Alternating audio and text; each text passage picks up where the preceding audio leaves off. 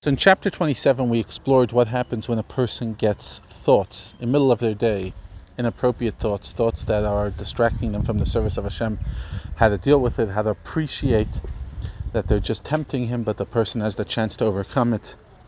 Then there's chapter 28, who's talking about what happens when these thoughts come in the middle of serving Hashem, middle of davening, middle of learning Torah. Then you convince yourself, oh gosh, what must I do with them? Is there a message over here? He says, no, don't take the message. There's no message. Don't pay attention. Avert your mind from them immediately. Don't try to engage with them and so, oh, there must be meaning, so let me elevate this. No, don't elevate it. A tzaddik who gets an inappropriate thought, and a tzaddik, remember, has no darkness within them. So if an appropriate thought comes, it must have an agenda, it must be a purpose, because it doesn't come from within them. But the Beinoni, it comes from within them, because they are still tempted with darkness. So how can you elevate something if it's coming from a dark place within you and you're still in that dark place? In other words, we're still tempted by darkness. So we're within that darkness. We're not beyond it. The tzaddik transcends it. However, at the same time, even though you can't elevate it, don't feel bad.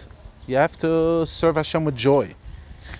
Just see it as just a temptation. Just see it as the Yetzer Hara trying to pull you down in your service. So you stand up with it.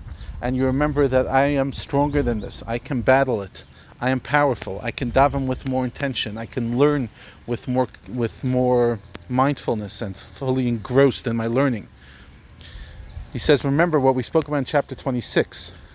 It's like two combatants trying to struggle with one another, two wrestlers. And when one is gaining the upper hand, the other likewise exerts himself with all the resources of their strength in order to prevail. So when you're putting in that effort to daven, when you're stretching yourself, the animal soul feels threatened and he starts acting out and he tries to distract you with all these crazy thoughts. He says, don't be fooled by, there's other Jews who feel that if you're in the middle of davening and a negative thought comes, that means that your davening is worthless. No, on the contrary. It means that you're trying hard.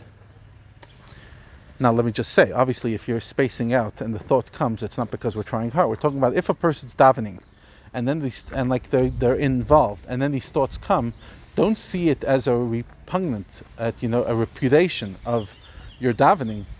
Your davening is beautiful.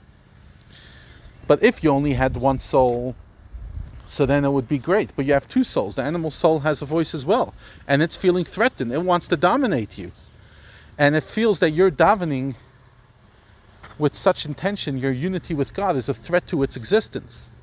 Because remember, davening, learning the godly soul, its agenda is that you'll be less you. You'll be engrossed in spirituality. You'll become one with Hashem. The animal soul wants to survive as an independent, selfish creature. And therefore it feels threatened whenever you connect yourself to Hashem too much. So don't get involved with it. Don't listen to it. Don't take it too seriously.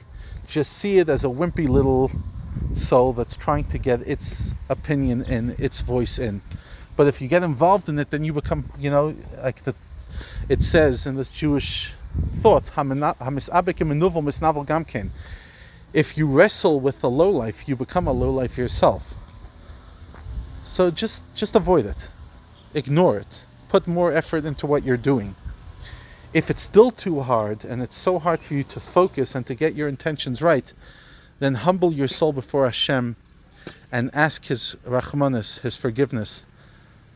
Not forgiveness, but rather compassion, that He help you with this battle.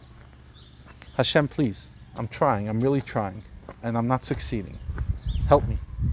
Help me win this battle against the darkness within, so that I could truly fight the good fight and win.